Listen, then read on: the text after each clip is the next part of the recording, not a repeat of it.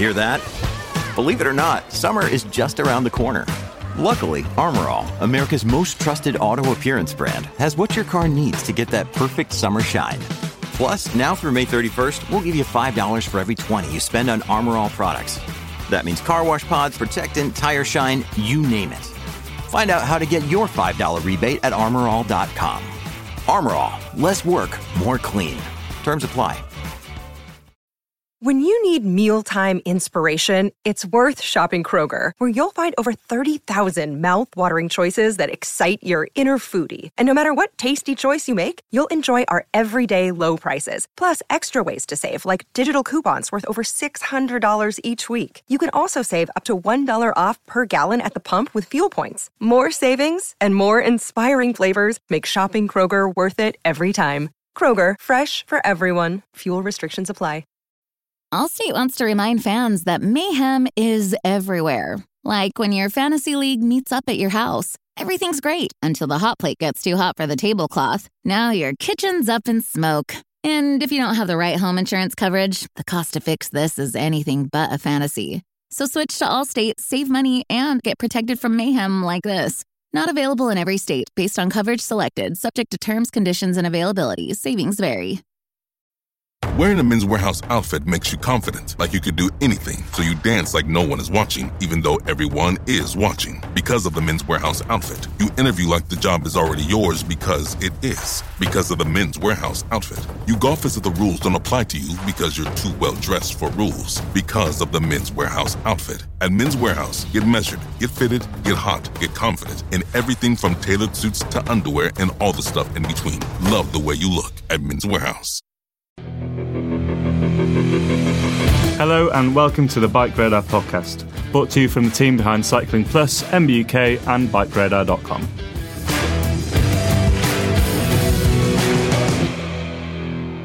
Hello and welcome to another episode of the Bike Radar podcast. My name is Seb Stott. I'm the mountain bike tech writer here at Bike Radar, and I'm sitting here with Jake Ireland, who runs Sprung Suspension, which is a suspension tuning workshop here in the Forest of Dean. And I'm going to ask him, we're going to have a bit of a chat about kind of what suspension tuning is, why you need it, why you might want it, and why the big brands like Fox and RockShox obviously know what they're doing, so how come some people find they need to do something different with their products. So, Jake, what are the main things that you do from a tuning side? Obviously you do servicing here, which I think most people understand what servicing is for, you know. Yeah, totally. Stopping the wear and making things. Yeah, and keeping performance good for a longer amount of time. I mean, Yeah.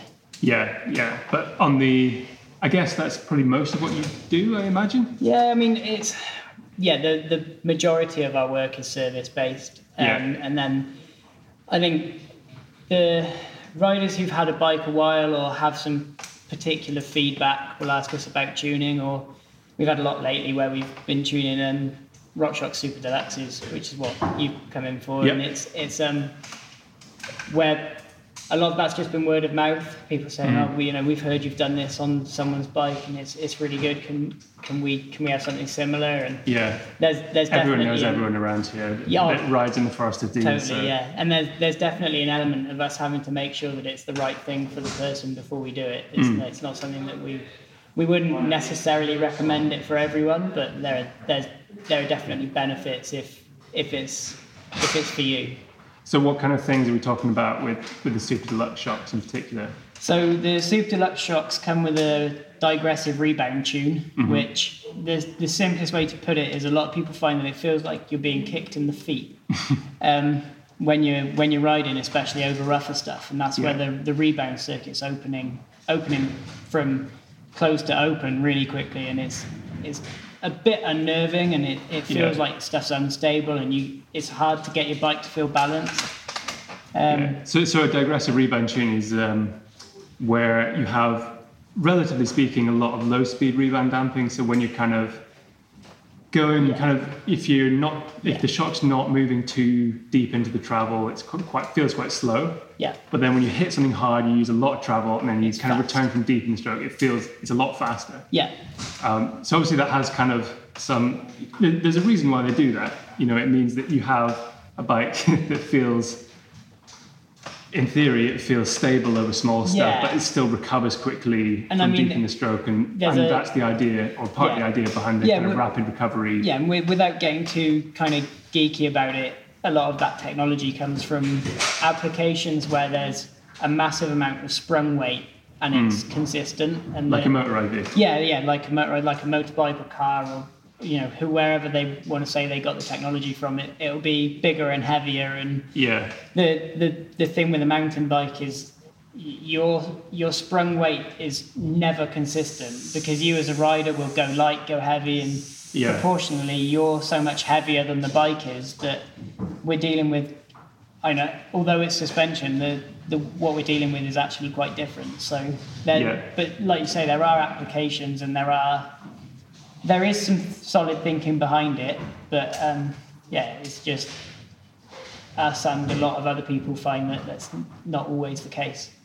Yeah. Okay. So people come to you and say, how do they, apart from hearing, person X, mate of mine who's really fast has got this tune, can I have it too? Is that how people come to you with it? No, a lot of people will come to us just,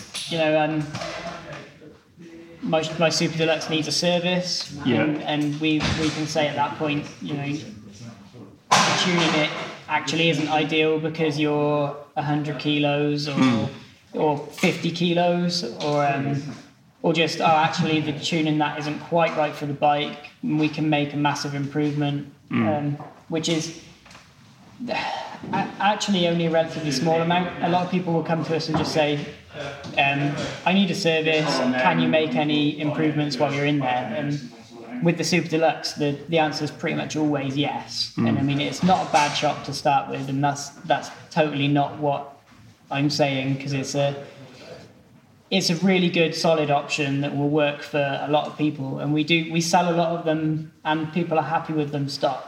And including me, I've ridden stock on a lot of bikes, and I mean, I'm sure you'll be the same. Yeah, I've ridden Super Deluxes on lots of bikes, and obviously it's down to the frame manufacturer to a large extent. It's down to the frame manufacturer to decide what tune and how the shims are arranged inside the shop. So, it's not even if it was rubbish, it wouldn't even be completely down to RockShox. It would be down to the frame manufacturer as well. But so with this, so the other reason I'm here is I've got a Privateer 161, which has a Super Deluxe. I think it works pretty well, but I noticed it has this thing where when you go deep into the travel, the rebound is quite fast. Yeah. Whereas, to compensate for that, you're slowing it down with a low-speed adjuster, but then it starts to lose sensitivity on smaller chatter. And I've had this before with the Fox. Just so we started off with RockShox. Oh yeah. We're not. It's not all about RockShox. I had with the Fox DPX2. I had a digressor tune. Yeah. And I had probably to a great extent the same feeling of bucking on big landings. That's the other one that we do. So really, the Super Deluxe and the DPX2 are the two main ones where, for almost every bike and every rider, there's a massive improvement to be made. I mean, it's mainly through this digressive rebound that has come to be thought of as a really good idea, and there are reasons behind it. But it can basically always be improved once you know the rider and the bike. Yeah. So you're looking at the kinematics of the bike, like the leverage. Yeah. So leverage ratio of the bike, weight of the rider. Yeah. One of the big reasons that they do it is because it means that single tune will work satisfactorily for whether you're a 60 kilo rider or a 100 kilo rider. They, as a brand like RockShox or Fox, you're making a shock that has to work for everyone. Yeah. And what we then do is make it work for you, but if your mate who's twice your weight jumps on your bike or half your weight jumps on your bike, it probably won't work. It'll work for them, but it won't be ideal. Yeah.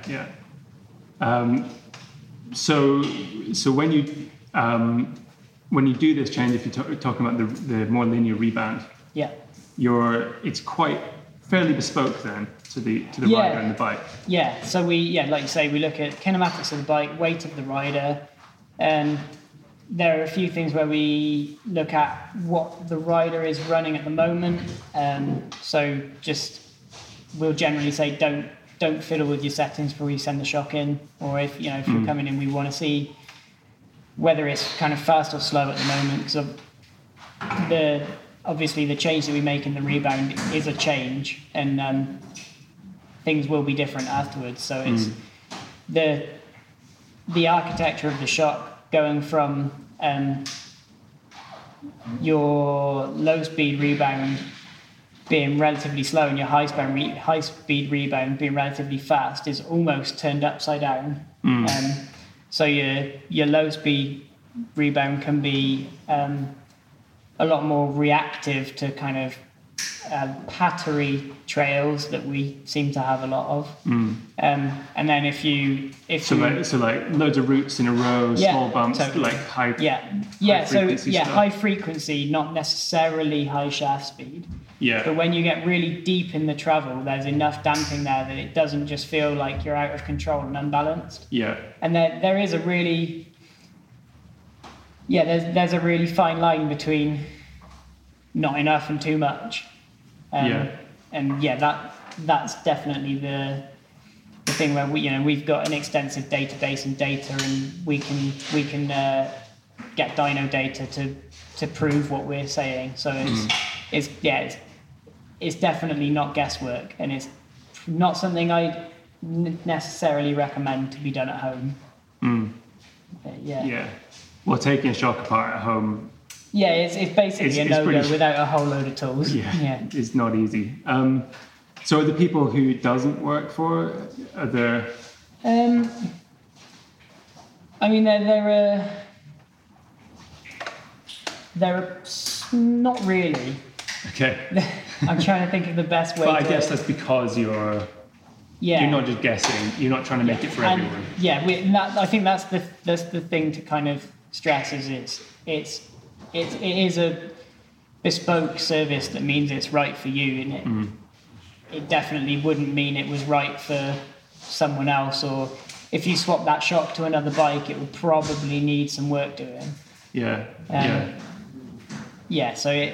like a standard not off the shelf, but a shock tune that comes on a bike off the shelf is probably more likely to fit a different rider or a different bike reasonably well. Yeah, so they're made yours to fit. Are a bit more narrow. Totally, yeah. They're made to fit every rider weight, which is every rider weight, and they generally have a few shock tunes where you'll have a window of leverage ratio for compression and rebound, and then you're kind of working with, well, this will work for it'll work okay for everything, is the best way to put it as a generalization. Yeah.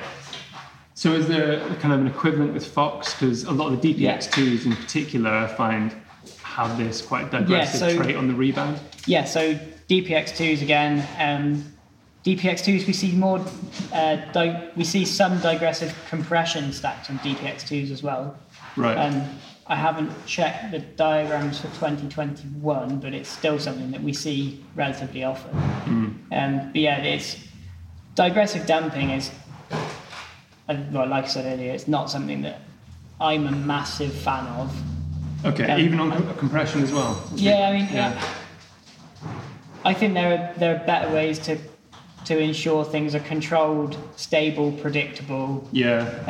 I guess it depends a lot on the bike, because there are some bikes where there's a kind of mechanical stability with like the anti-squat, so the chain force actually makes the bike stable, and the brake force can make the bike stable. So some bikes need that low-speed damping more than others to stabilize them. And also some riders and some riding styles will want that kind of more damped, more sort of stable, steady feeling bike. And other people want it to just react and flutter more over the chatter, which is always the trade-off. You can't have both. You can't have a bike that is totally stable and steady, but that whenever you hit a route, it just moves. Yeah, and that's one thing that is, we're not magicians. It's important to say that, we can make a vast improvement, but we can't defy physics. And there's stuff that we can do, but stuff that is actually, not realistic as well. So you find the compression on the Super Deluxe is not something you feel the need to tinker with as much? We change it a lot, almost on every single one we do. But so we've just changed the rebound on yours today. I think we'll probably change more in the future. Yeah. But I think it gives you a better base for testing one thing at a time. Definitely, yeah. I think we would generally change compression stacks on the main piston and like your lockout piston, and the rebound stack on the main piston. So are you trying to make that more linear as well? So we would generally speaking, we'd make everything linear to a point. Yeah. Do you think that's to do with the terrain around here? Because I guess a lot of your customers are fairly local. All over the UK, but I think having ridden in a lot of places in and out of Europe as well, we are quite unique with the trails that we have. Okay. So do you think that contributes to this sort of preference for linear damping? I think so. I mean, one of the guys I know really well runs a suspension centre in New Zealand, and they have similar things to us. However, there are a few subtle differences, but their requirements are pretty similar to us, with people wanting it to be stable, predictable, but stable and predictable throughout the travel, and for bikes to be balanced. And I think it's another thing to just kind of touch on is that the digressive rebound, and especially digressive compression in your shock, is so hard to make feel balanced with a fork. Okay, yeah. So why is that?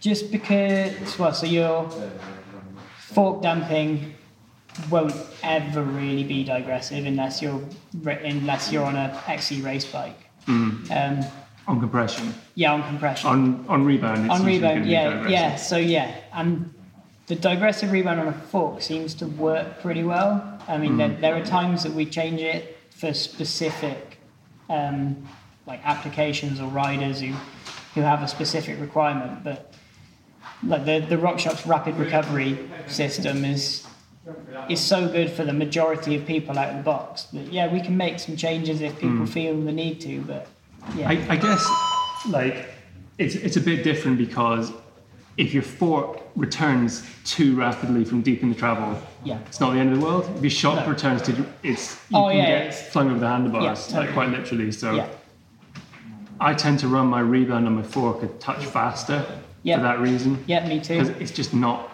there's less downside. Yeah, and I guess that translates into the digressive versus linear thing. Yeah, and there's a lot less downside with a fork, and the feeling like you end up with better grip and better tracking as well. Is another thing that with the fork it's harder to. As soon as you slow your rebound down, it becomes virtually impossible to achieve. So, I mean, when we're talking to people about setup, we would generally err on the lines of you want to run the rebound as fast as you can get away with. And that's not pogo stick fast, but for a lot of riders that seems to be an easy way to make that comparison. Yeah.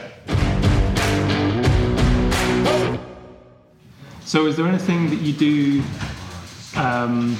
we talked about things that are more like tuning for a specific rider style. Are there things that are like an out-and-out upgrade? Because as opposed to like something that will suit someone more specifically. So there's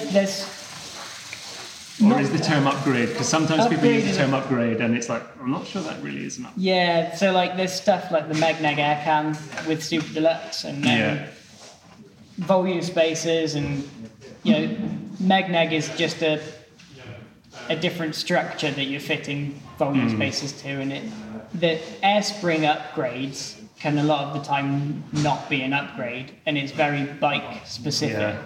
And that's something that we do see a lot, where people say, RockShox have released this Megneg, I want one, and then you find out what bike they've got and you're like, I probably wouldn't bother. The Megneg is basically a huge negative chamber for your RockShox Super Lux shock, and I've tried on a couple of bikes, and most of the time it just makes it too progressive. Yeah. Unless you've got a bike that's not very... If you've got a really linear bike, I think it would work really well. But again, it's not for everybody. No. And I don't think RockShox is trying to make something for everyone. Oh, no, totally not. And I think that's one of the...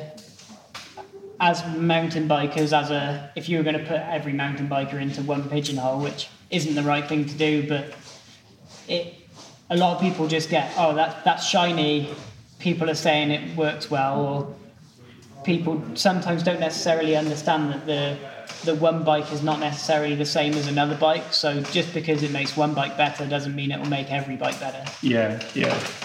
There's I think you had a look at one of my colleagues, Ed, had the Yari, not the Yari. It was a motion control damper anyway, and I think you drilled it out so it had more oil flow and compression. Because I think they have the opposite problem. Yeah. On high speed compressions, they spike. There's not enough oil flow, so you get the spiking because the oil there's not enough area for the oil to get through. To the point that we see cracked dampers sometimes from where the oil force is so much that the damper just cracks from force. I mean, the motion control damper is, relatively speaking, is a budget damper. RockShox are not.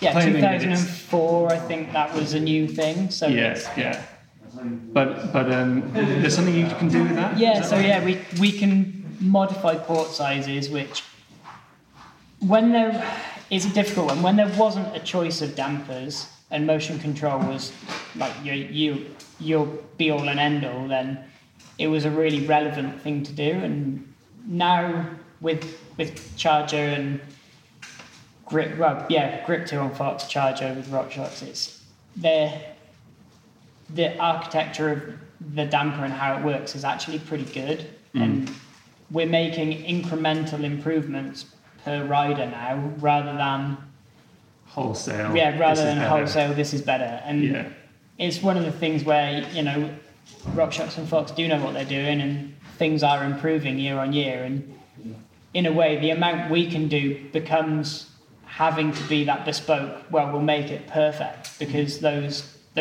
leaps and bounds upgrades are kind of harder to come by. But that motion control upgrade is basically just drilling it out so it can have more oil flow, increasing oil flow by drilling the port sizes out. And there's similar stuff with Vivid shocks. That's another one where certain bikes, Giant Glories actually from a few years ago, the Vivid shock topped out really badly, so we could change twin tube port size and oil weight and solve the problem. Okay.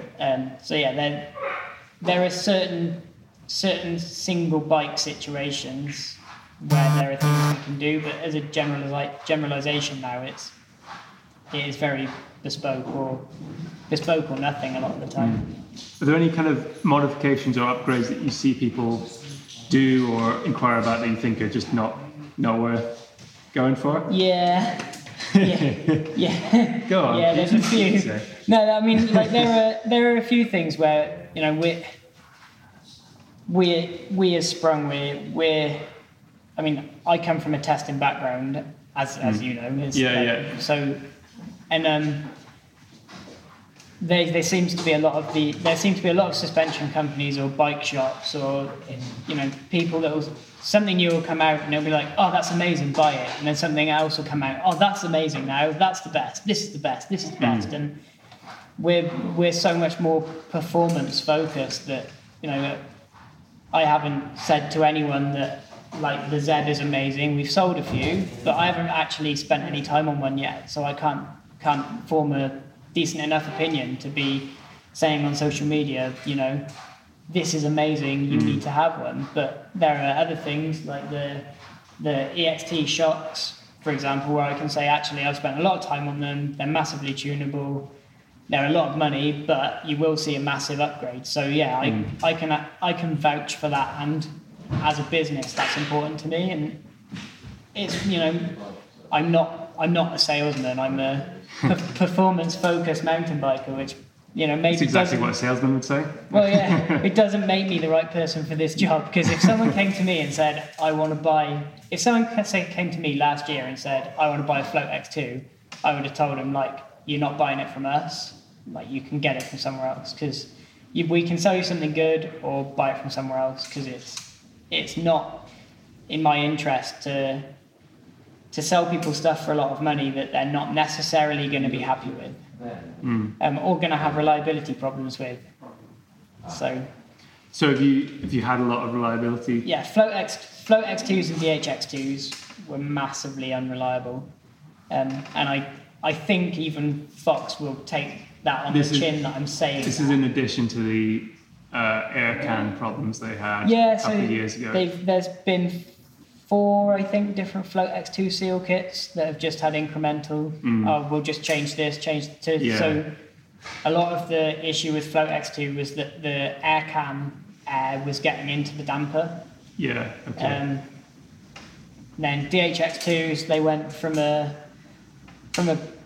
pretty solid sealing system on the older ones to a U-cup seal, which is less friction on the newer ones, but seems to be massively unreliable. Well, it doesn't seem to be. It is. Are you talking about the brand new ones, or no?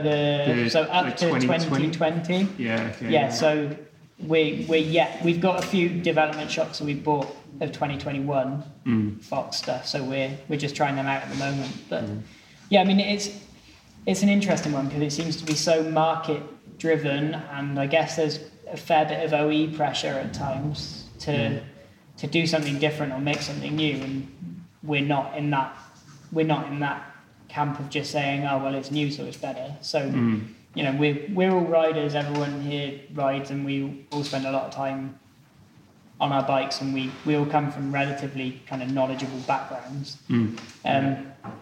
And yeah, we're much more like, we'll sell you something once we know it's good, and we'd be happy to sell it to you. But yeah, I know, and it sometimes is a bit backwards for business, but I want to sleep at night. Yeah. So yeah. Do you ever have requests for like upgrades to existing products that you're less than impressed by? For example, I'm not a big fan of the MLP ramp control. Yeah, so like similar thing where we had people request it, and we were like, you know what, it's not that impressive to ride. It's a whole lot of money. It gives you less mid-stroke support, and it gives you a speed sensitive aspect of the damping, which I find really odd to ride. It's the fact that you're trying to then, your speed sensitivity is generally damper based, and to try and that's what damper does. So to try and if you look at a fork or a shock or just a suspension item on a bike, your speed sensitivity is through your damping, and your position sensitivity is from your spring. Yeah. And trying to blur those lines is just like, I don't understand why you would feel the need to do it. Yeah.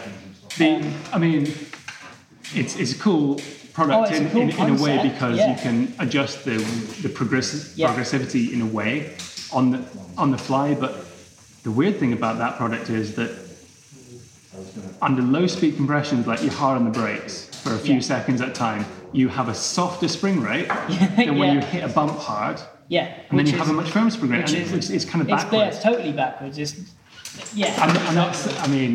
Maybe I don't want to single out. No, but So I've tested that product, I've reviewed it. I'm not a fan. Yeah. So I was wondering if you felt the same, and if in that situation, if you did feel the same, if that would be something you would steer people away from. Oh, totally. We've steered multiple people away from it, and I know there's one guy locally to us who uses this for a lot of work, and we steered him away from it. He bought one from elsewhere, and then I think he gets on with it all right, and we've worked on it. But it's, I'd rather not be, if I can't be telling someone that I know it's going to be better, then I'm. Yeah. You tried the Neopod spacers? No, I haven't tried them, but I've actually got a set of the Andriani Pro Impact to try. Okay. That I'm similar concept. Similar concept to the Okay, Neopods. So they drop in, and there's like a foam finger on the Andriani to keep them kind of together and in order, and you have different. So one of the reasons I've not tried the Neopods is because apparently they can break down and get stuck in the transfer port in the spring. Yeah. And obviously all the forks I ride aren't my forks. Yeah. I don't want to give it back to like SRAM. And be Alex like, at SRAM and be like, I broke your fork. Trying a product that you don't make. Totally. So it's not something I've tested, but I'm interested to hear thoughts. I've been really keen to try it, and I know, so the guys in NZ that we know really well, they've gotten really well with the Andriani system over there. Yeah. They've said a few riders have really found it benefiting, like later on in the travel, just having effectively a progressive foamy bump stop is, So actually hitting it physically as a bump stop, okay. Because for those who don't know, the idea behind these products is that they're basically a volume spacer that shrinks as you go through the travel, which means you effectively have a more progressive fork in the beginning of the travel, so you have more mid-stroke support. But then as you get towards the end of the travel, the volume spacer shrinks, so you can get to full travel, and it isn't too progressive towards the end. So it seems like a good idea in theory to me. Yeah, to be totally honest, my worry is the same as you, that as soon as they break down and cause damage, it becomes really difficult, because if we as a suspension centre have recommended that to someone and it's caused damage in their fork, and then are we liable? Or it's one of those really, it's a delicate one. Yeah. But I mean, if we ride them and it's a massive improvement, and we can say, look, even if your CSU lasts a year, you need these in it. Probably it's an unlikely outcome, but we can. I think it's the air spring that you're worried about, the piston and the totally. Have you tried the Runt? Have you heard of that? No, I haven't. I've heard of it. Yeah, it's quite a cool idea. It's almost like what Öhlins have got. Yeah, it's the double positive chamber that fits in the top. Yeah, and I can't remember the brand. Again, the idea is to give you more mid-stroke support for a given bottom-out force, which most people with air springs is probably what they want. Yeah, totally. And I think Öhlins, it was a great idea, probably not particularly well executed. I think that was the one. That was something they did right. Was that air spring design? Yeah, I think. Yeah, from a performance point of view, that air spring design was incredible. From a reliability point of view, I see. It was less incredible. Yeah, okay. It was. It was really good, but So as a service centre, what are there certain products that you get that you don't mind telling me about that are that are less than reliable, or that you see more often than you'd hope to? Yeah, well, I mean, there are certain things like RockShox don't make damper shafts available for any of the air shocks. So say you've got a frame and you've been riding it with your frame bearings gone, and you've caused some damage from side load to the damper shaft. You've written your shock off. Okay. So we see that relatively. So that's not something you can fix. No. It's not something we can fix. It's not something generally covered under warranty all the time, because it's effectively down to poor maintenance. Yeah. So your frame bearings get worn. Yeah. So the link starts moving around sideways. And then you can see how that's not really RockShox's fault. No, but with almost every other brand, that part is available to remedy the problem. I see. So there are little things like that where, that is not particularly reliable. And then there are other things where, Cane Creek, for example, with the inline air shock, the original ones I think everyone knows were horrendous and massively unreliable. Quite well known now, yeah. Yeah, but the new ones, we haven't really seen any issues. Oh, that's good. And there are certain things where people do turn it around, but there's the odd product that comes in that we're a bit like, that's this again. Yeah, this is a bin job, but it's sometimes a nice surprise when it isn't. Okay, yeah. What do you find? Are there any quite common mistakes that you see from consumers, that people using things wrong, people setting things up badly? I guess the main one we see off the top of my head is people running air springs too soft. Yeah. So you see that on the trails all the time. And they say, it's feeling harsh, so I made it softer and it's getting harsher. So I let more air out and it's even harsher. And you're like, well, yeah, you sat on where the spring curve's really steep. You want to put more air in it. Yeah. It'll feel softer. And you're like, and you kind of, we end up drawing this graph that we'll like, basically just here's an air spring curve. Yeah. Like you're at 80% travel on the really steep bit. Your bike's not balanced. Like just your geometry is all off. It'll climb terribly. Yeah, nothing is right. Let's just make some changes, and people will come back. Oh, it's mind blowing. How does making it harder make it softer? And it's like, well, you're not actually making it softer. You're making it more sensitive. Yeah, your bike's just working better in every way. And that's probably the main one. The other one we see a lot is people. So grip 2 dampers on 36s and 40s, where I've got high-speed compression adjustment. I'm going to use it all. Yeah. And you just like that. This is the 2021.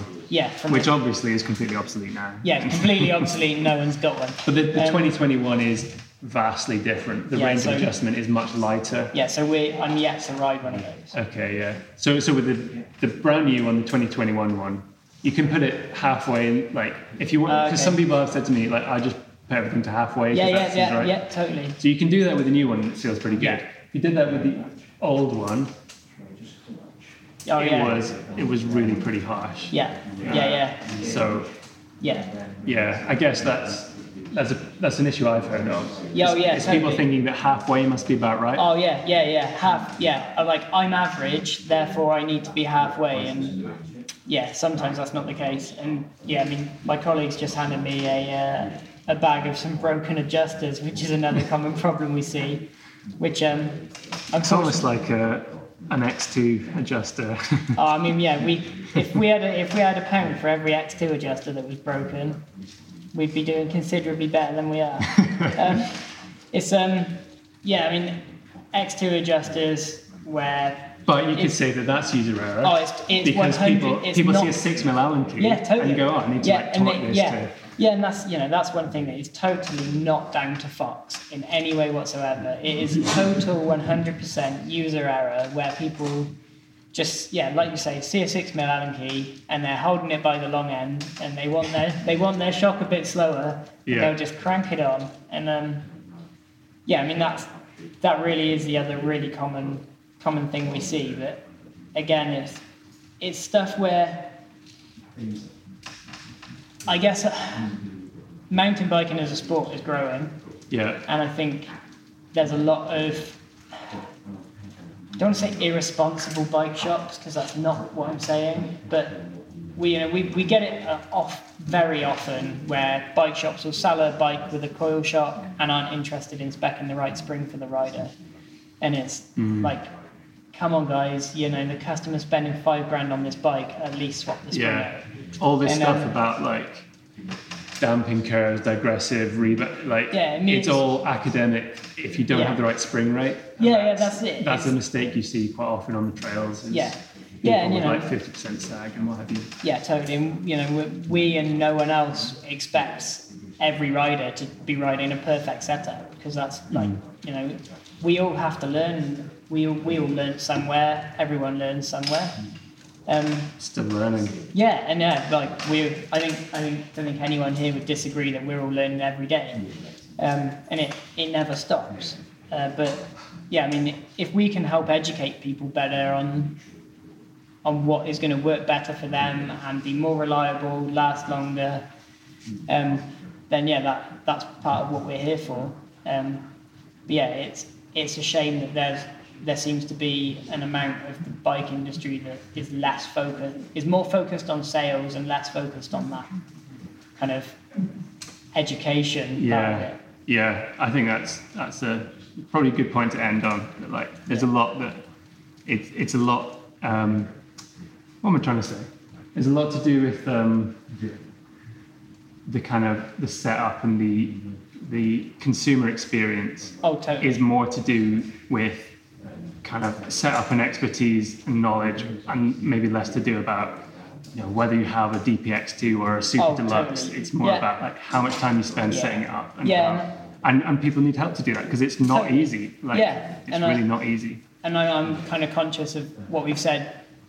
Is although we've been constructively criticising things, the majority of what is out there now is incredibly good.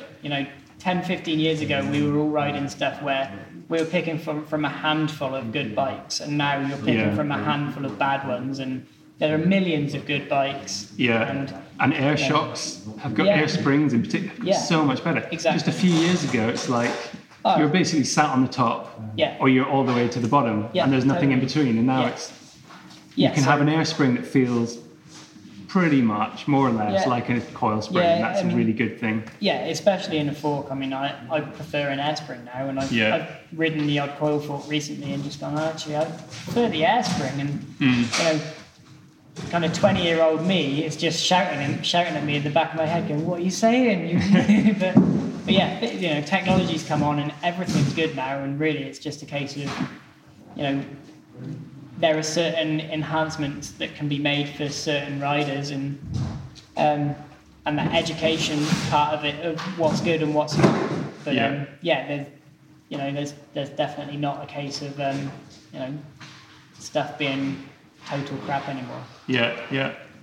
Great. Sweet. Well, thanks very much. I think we'll put some links in the description. We did a video a while ago about like basic how to set up your suspension from a kind of basic standpoint. So we'll put a link to that. We link people to your dynamic sag video all the time. Thanks very much. So it is you did it as better than we could do it. So, but thanks very much. We'll put that in. We'll put a link to sprung suspension, and we'll put.